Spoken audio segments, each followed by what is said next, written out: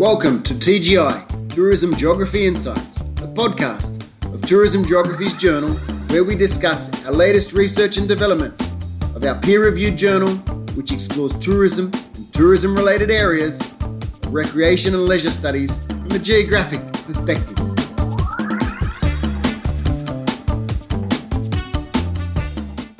The purpose of the Tourism Geographers podcast is to help us promote and bring to light the work that's been published in the journal by authors from around the globe. Every week we release an episode, and this week is no different. This week we have Linus Kalvelage, who is currently in Cologne at the Institute of Geography at the University of Cologne, Germany. And we will draw mainly on Linus's paper that was published not too long ago in volume 24, issue 4 and 5, 2022, titled How Much Remains? Local Value Capture from Tourism in Zambezi, Namibia. A very timely and important topic. And with that, I welcome you, Linus. Thanks for joining us on Tourism Geography's podcast.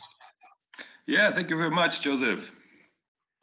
I think where you are at the moment, it's deep in winter, and so am I here in, well, not so deep yet, in southern Japan. So I hope you're keeping warm and you're ready to go in terms of giving our audience a really good insight into the paper you've published, but as well as your wider work. I'd like to remind the audience that the main purpose of this is for us to introduce you to the people who write this work, listen to the authors, and listen to the authors give you their own articulations about the work that they're doing. So with that, Linus, tell us a little bit about yourself. Where are you currently based? Yeah, thank you. First of all, let me thank you also for the great opportunity to discuss my research on this podcast. I've published in a number of journals, but I have to say that the editorial team of Tourism Geographies is really supportive, and you do a lot to promote the articles in innovative ways. So it's great to be part of this. Thank you. Yeah, so regarding myself, I am a postdoctoral research fellow and lecturer at the geography department at the University of Cologne, as you said. And as such, I'm part of the Economic Geography and Global South Working Group. I'm also an associated member of the collaborative research center called Future Rural Africa, Future Making and Social Ecological Transformation. I think there you can see where this work comes from.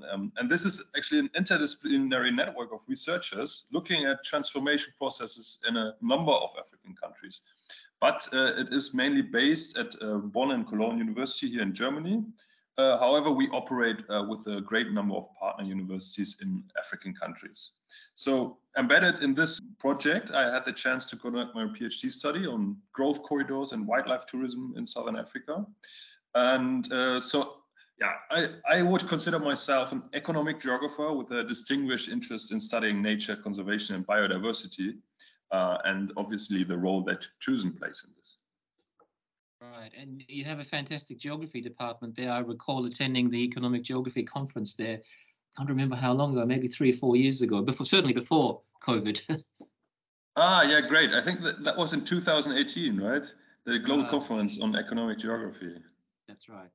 Well, fantastic. Yeah. It looks like you've got an eclectic number of interests there, particularly focused on the Global South.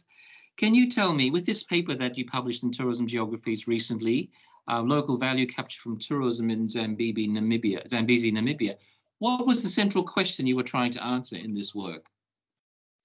Obviously, the central question is, of course, in the title already, how much remains, right? And I think this is a question valid for many destinations, not only in the Global South. We have the same issues here in many cities in Europe or destinations. So it's a simple question, but I think the answer is more complex. So all in all, I would say the paper had 3 objectives. We wanted to understand, first of all, the ownership structures and economic linkages of tourism enterprises in the Zambezi region. And secondly, we wanted to understand the role of local institutions in shaping the economic relations that incoming investors would have with the hosting community. That was the second aim of the paper.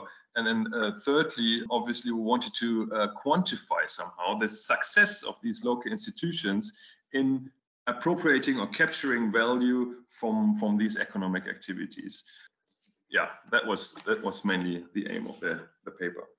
there's some interesting questions there, and I usually try to leave the answer to the end, but I can't help but ask you this because I imagine listeners will be saying, well, if Linus has asked the question, how much remains, how much actually remains? I know it's a complex question, as you say, but if you could simplify it, how much remains, Linus? Yeah, that's a very good question. I hope the listeners now will listen to the podcast to the end if I now give the answer. But yeah, so according to our estimations or our calculations, we calculated that on a regional level, 20% of the created value from tourism would remain within the region. And now the interesting part of this is when I tell this figure to interested people, some would say, oh, this is quite good, right? Others would say, oh, this is not really good. This is now the interesting part. We have this figure, and now what do we do with this figure? How do we interpret this figure? Yeah, well, I think that's a really important point, and I'm sure you'll come back to it towards the end, because very often in the conversation about tourism and its role and as a vehicle for development, right? This question is often asked, how are the bottlenecks that prevent trickle down removed? How do we ensure greater participation from people at the grassroots? So when you say 20%, to some degree, some might see it as an arbitrary figure, right? 20% might be better than 10% or less, right? So when you say 20%, how does this rate as a comparative figure more generally? Is it good or is it not so good? I mean, if you look at it from a broader perspective, I mean, there's a lot of value chain research out there in other industries as well. And just lately, I heard a presentation on cocoa production or chocolate consumption, right? And there, actually, the rate is much smaller, right?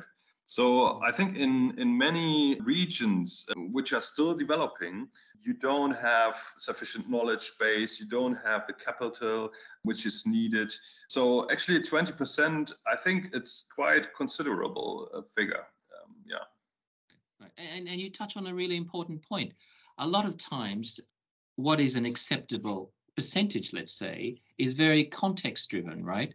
Because if the capacity is very limited on the ground, 20% might be way, way better than what they might have otherwise. And I suddenly start thinking about cruise tourism as an example, how while it has its critics, cruisers often find that they can visit very remote ports and inject income where otherwise income would otherwise be constrained, right?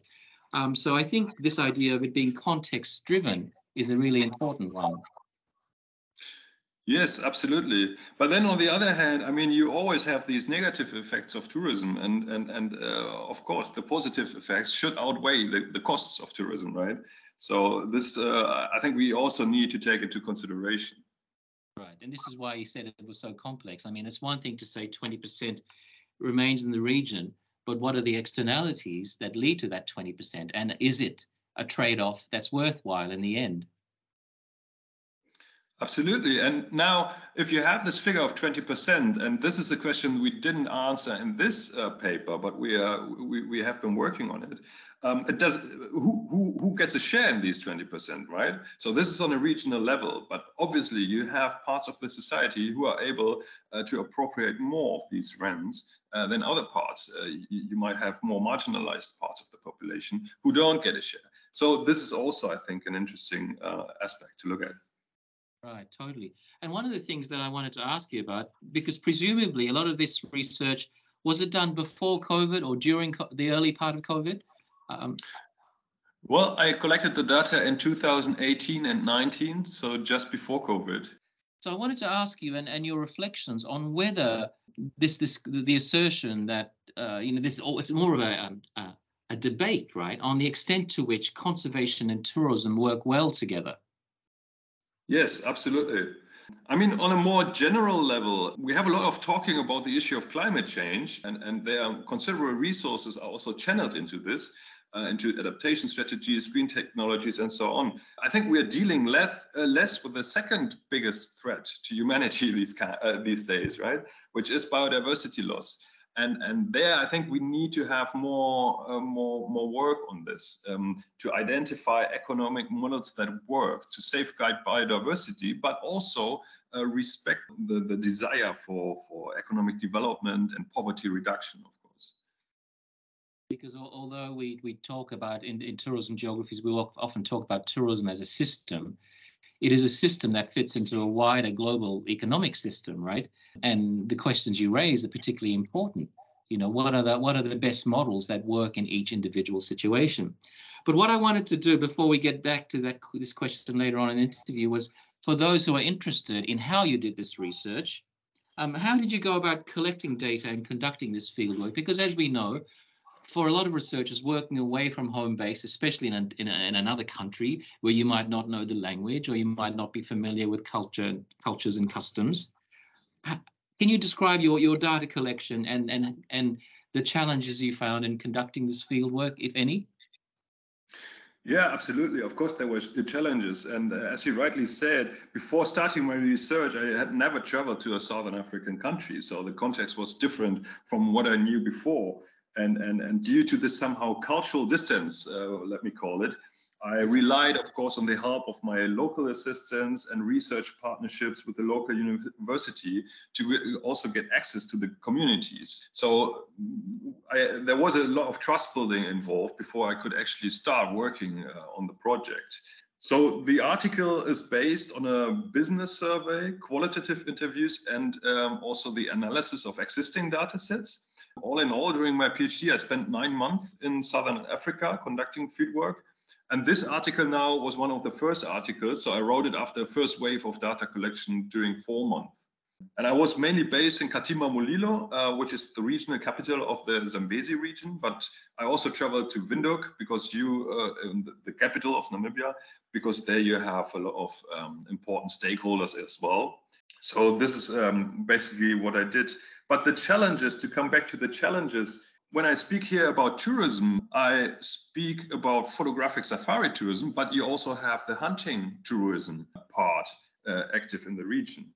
And especially the hunting sector was a bit reserved, right? Because you have professional hunters who are well aware of the often negative images their activities would have in the Western world. So they are facing a lot of criticism. And when I approach them as an academic from a European country, they would sometimes assume that I'm some kind of an activist trying to harm the business. So that was definitely a challenge.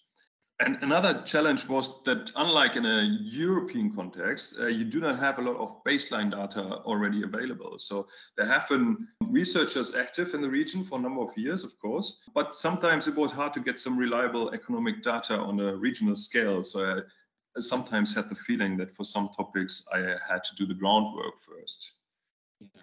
Well, you raised two really interesting points. You know, for many beginner researchers, very often when you go into the field, you know, you are to some degree throwing caution to the wind. You don't know what to expect, right? And the 2 points you raised about, you know, if you're trying to do critical research to investigate problems, at times you find yourself running up against people who have a vested interest in keeping things the same, going in the same direction, as well as, you know, this idea of not having a great deal of data. Data paucity makes your work a lot more difficult, right? Absolutely, yes. Yeah. In that regard, if you could once again provide some advice for beginner researchers, how did you adjust to all of these challenges in the field? Did you have to call on your own resources, or did you have instructions that came from somewhere else that helped you? Well, I mean, obviously, I was embedded into this larger network of my project. There are 80 scientists involved, and you have, of course, more experienced researchers. So I could somehow rely on this and ask for advice. That was really helpful. But I think the central point here is to really get partners from the local context. And luckily, there is a local university in Katima Mulilo, and they're very well connected to the whole community. And building a relationship there, I think that was crucial for the whole endeavor. This would probably be an advice I could give with my limited experience. Because it's one thing to have a research design all mapped out, but when you go into the field, it can be quite a different thing altogether. Absolutely, yes. Yeah.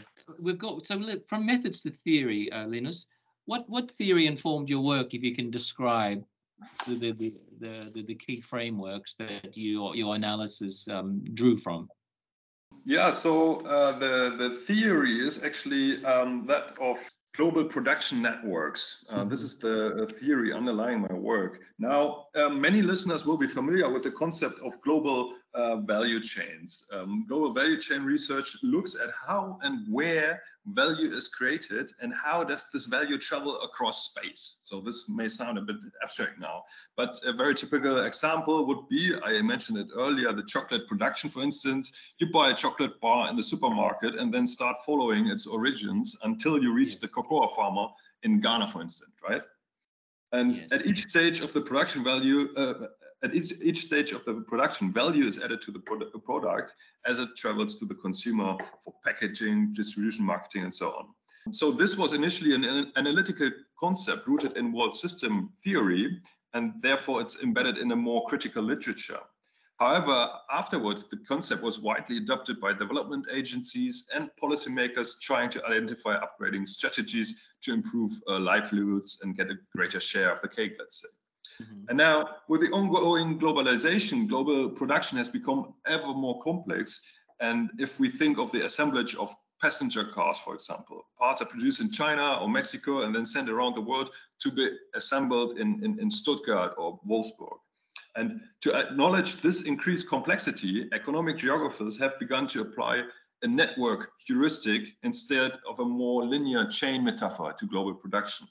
So the advantage here is that you not only include firm actors into the analysis, but you also take into account the many other actors that shape the spatial organization of global production, such as government bodies, ministries, business associations, international institutions, or NGOs.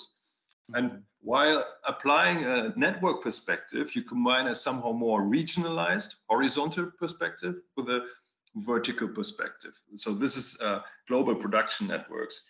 Now, within global production networks research, you have three key analytical categories, which are power, value, and embeddedness. You look at these three issues here. And now in my work, two concepts were particularly crucial, which are value capture, it's in the title, and local embeddedness. Value capture refers to the ability of actors in regions to secure value created from an industry within the region and for the benefit of the region. And local embeddedness is one crucial determinant of value capture, as it measures all these local linkages that international enterprises would have when anchoring in a region. So this was basically the theoretical foundation of my work. It sits within the broader world systems kind of framework, which makes a lot of sense. And I think it's particularly instructive to those working in the global south, trying to understand the impacts of tourism. So now we're moving from global value chain, which became popularized in impact studies, to this work that you're doing on global production networks.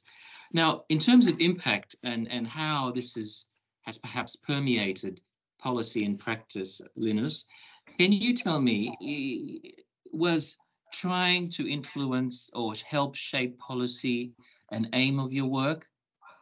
Yes, absolutely. I mean, not necessarily shaping policy, but helping policymakers to have informed decisions, right?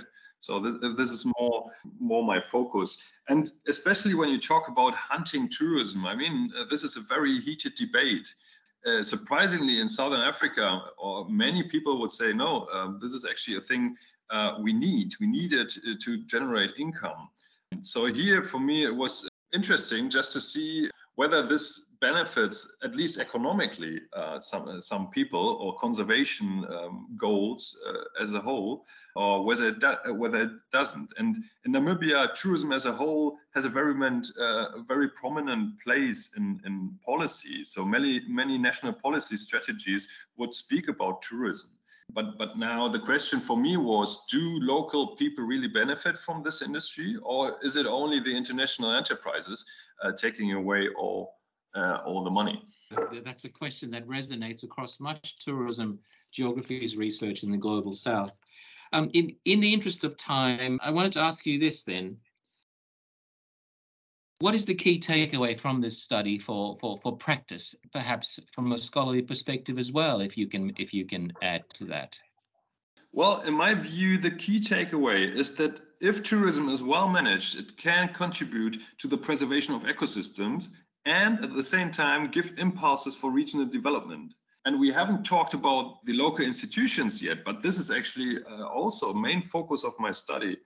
Local institutions play a crucial role in this, and national governments should look at legislations that allow municipalities more effectively to benefit from tourism development, especially in the Global South, but not exclusively, I would say, if we talk about transferring my results.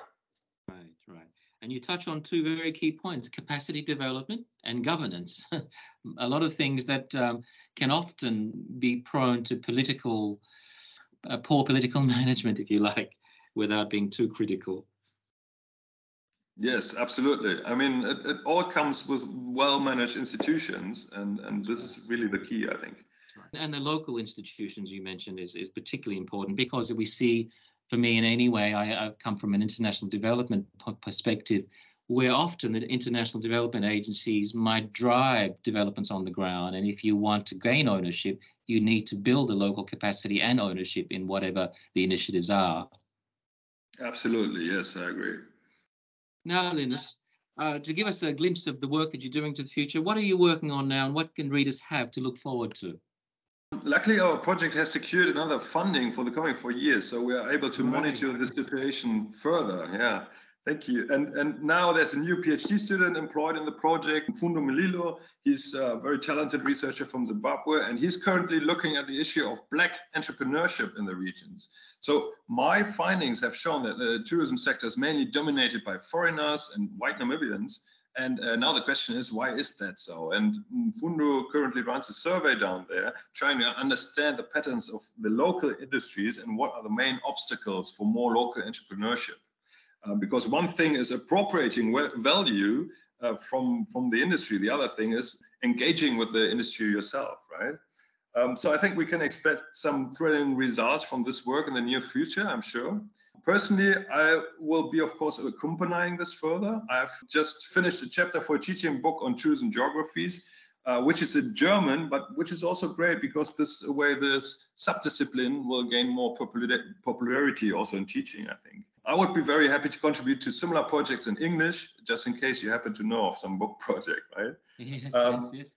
As I'm an economic geographer, I'm not solely focusing on tourism. In the future, I would like to focus more on renewable energies and what role do they play in developing lagging regions. But yeah, I mean, who knows? There are definitely a number of cross-cutting themes there and overlaps with tourism. I think this would also be a nice nexus to look at renewable energies and tourism. Right. Yes. One of the things that all highlights is the interdisciplinary nature of this work, right? And this is why tourism geographies draws from two disciplines, tourism and geographies. But what you highlight in your work is that very often the work we do goes beyond a particular sector itself and has relevance across a number of other sectors. Yes, absolutely. Okay, Linus, before we finish today's podcast, any final comments? Just one comment. Thanks a lot for having me here. It's a great opportunity to be part of this new podcast series. And I hope there will be many more podcasts in the future. I will be very interested to listen to some of the other authors as well. Excellent. Thank you, Linus. Your paper has garnered a lot of interest, and we thank you for your contributions to tourism geographies. For any listeners who might not be familiar with Linus' paper, you can find it on our website. It's in issue 24. Volume 24, issue 45, 2022, and the paper is titled How Much Remains? Local Value Capture from Tourism in Zambezi, Namibia. With that, I say thank you, Linus, for joining us, and I wish you well. Have a good winter, and look forward to reading more of your work. Thank you, Joseph.